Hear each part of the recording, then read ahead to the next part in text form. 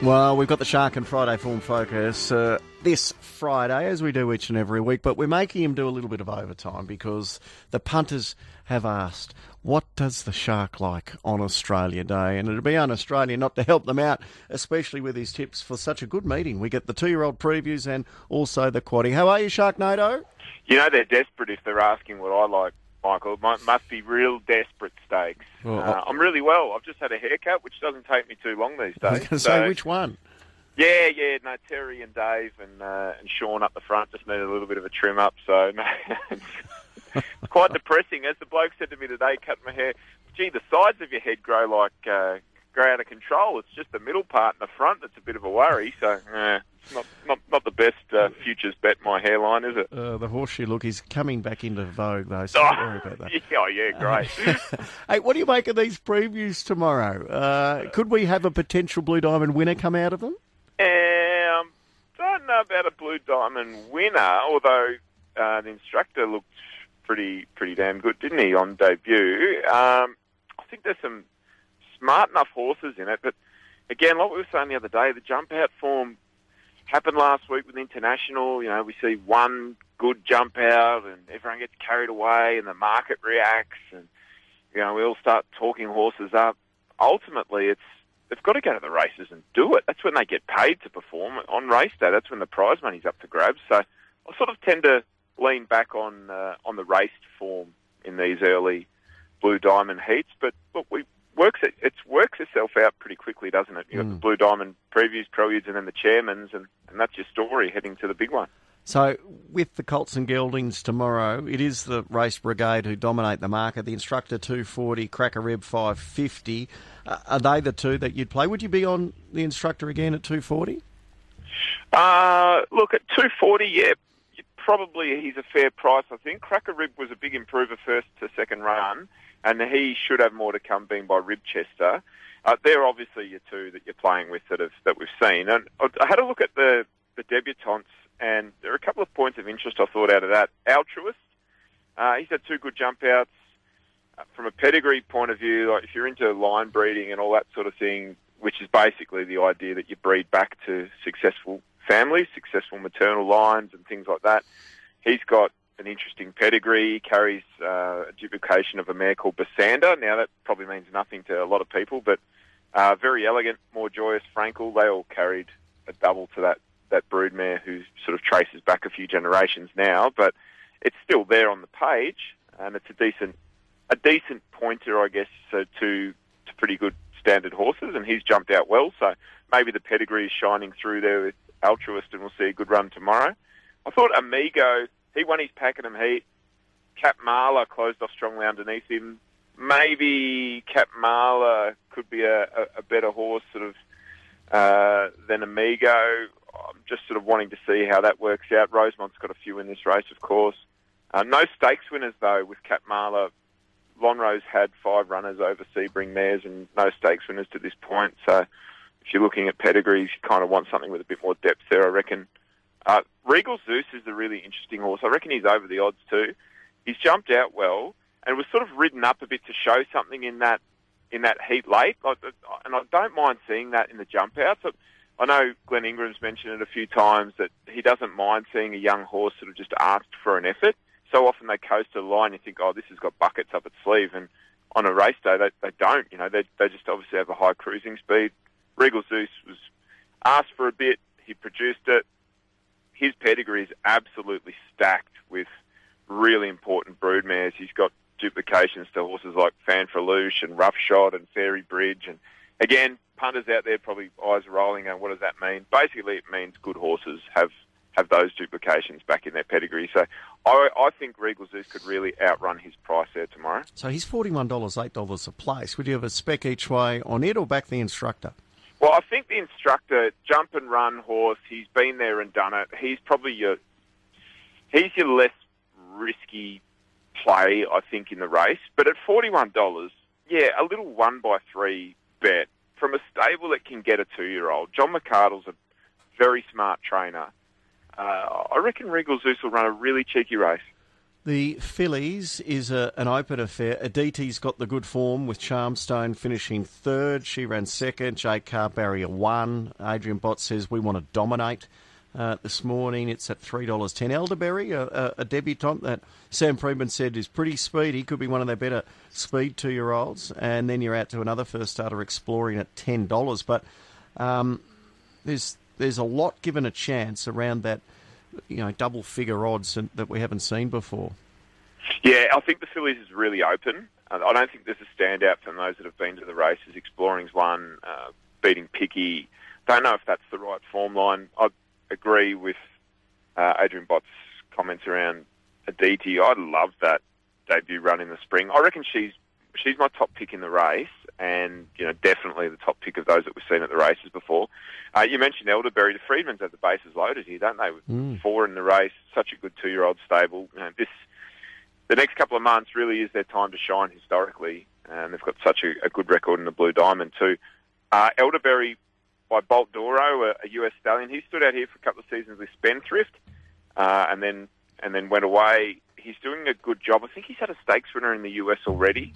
So they're showing up with sort of early ability, 2 jump-out wins. We've heard the tip from the Freedman team. It looks like she's their pick in this race. But the Sonic Boom, I really liked its jump-out win beating Altruist. And we get to look at that form when Altruist goes around in the race prior. So I just thought the Sonic Boom might be a little bit of value in that race. She was around that $11 mark.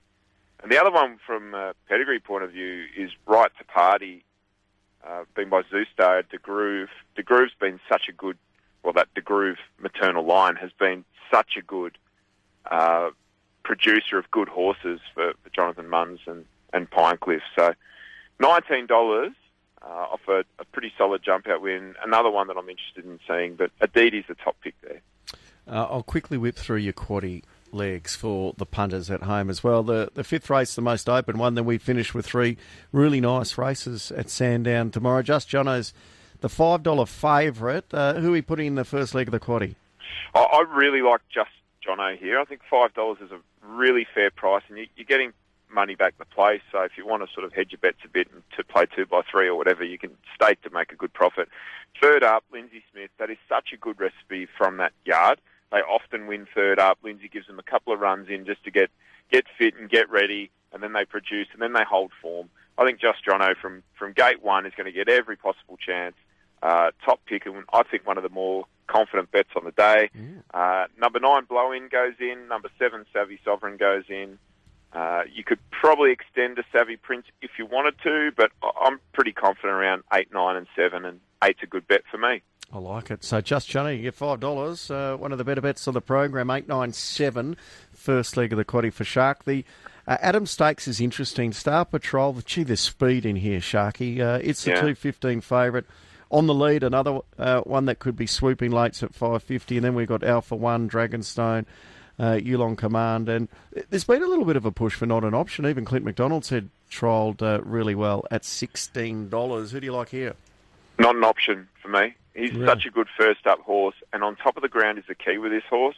We saw him first up in the spring. He ran around in a Group 3 at Caulfield over 1,100 behind Shooting for Gold. It was a soft track on that occasion. The horse just doesn't... He's not the same. He doesn't have the same turn of foot, the same closing speed on wet ground. When you get him on a good track, particularly first up, he is very, very dangerous. I'm happy to play at $16. I'm surprised he's been 13 out to 16, actually. But we know Star Patrol's a really talented horse. There's no doubt about that.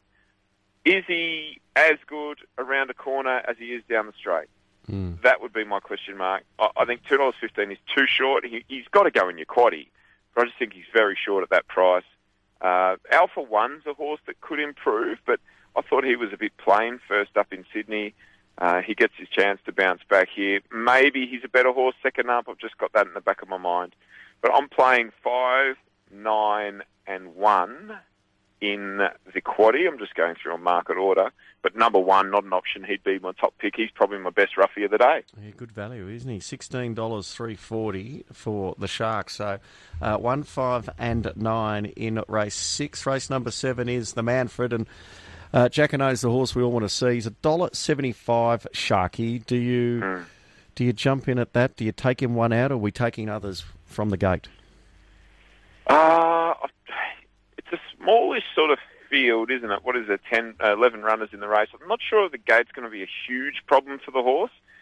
1,300 first up, I think that gives him that opportunity, that extra 100 metres or so just to find clear running. Damien Lane's riding well. Really, really hard to beat. Ruthless Dame, obviously 2 for 2. Mar Eustace, Jamie Kate, you've got to factor it in. But the horse that I think will really go ahead in leaps and bounds this autumn is Climbing Star. I had a look at the futures markets before for the Australian Guineas. I didn't see her in there. I don't know if nominations are out yet. It's got others quoted at the bottom, so I'm assuming that they're not. I am really interested to see Climbing Star back tomorrow, and she would be a horse that I've got in mind for the Australian Guineas. I'm not sure if that's the way Phil Stokes is going, but it wouldn't surprise me if it is. I think she'll stand right up to that sort of standard. And we know fillies have a good record in the Australian Guineas, don't we? Go back to Shamrocker and the like, that they often run really, really well in it. Jacquinot's the top pick in this race. I think Climbing Star will run really well. Ruthless Dame, number 9, the other one for the quaddie. So Climbing Star's an $8 chance. That's your each way play tomorrow, and throw in obviously Jacquinot and Ruthless Dame. We spoke to the Sports Science team yesterday, and Ruthless Dame first up was the one that they were saying, look, it's going really well. So make sure you do put that in your quaddie tomorrow, and then absolutely we wrap it up with the John Dillon, and this is another good race. We get to see the class return. Gentleman Roy with 59 kilos, first up 310. Pal Dioro's been flying $4. Dawn Passage, Umgawa. So how do you finish the program, Sharky? I want to be with Paldoro. Not mad keen, but I just think the horse can improve a little bit on that step to listed grade last time. Like, he was coming out of benchmark 70, a 1400 set weight and penalty race, and he was winning them well. Up to listed level, he runs into corner pocket and the like.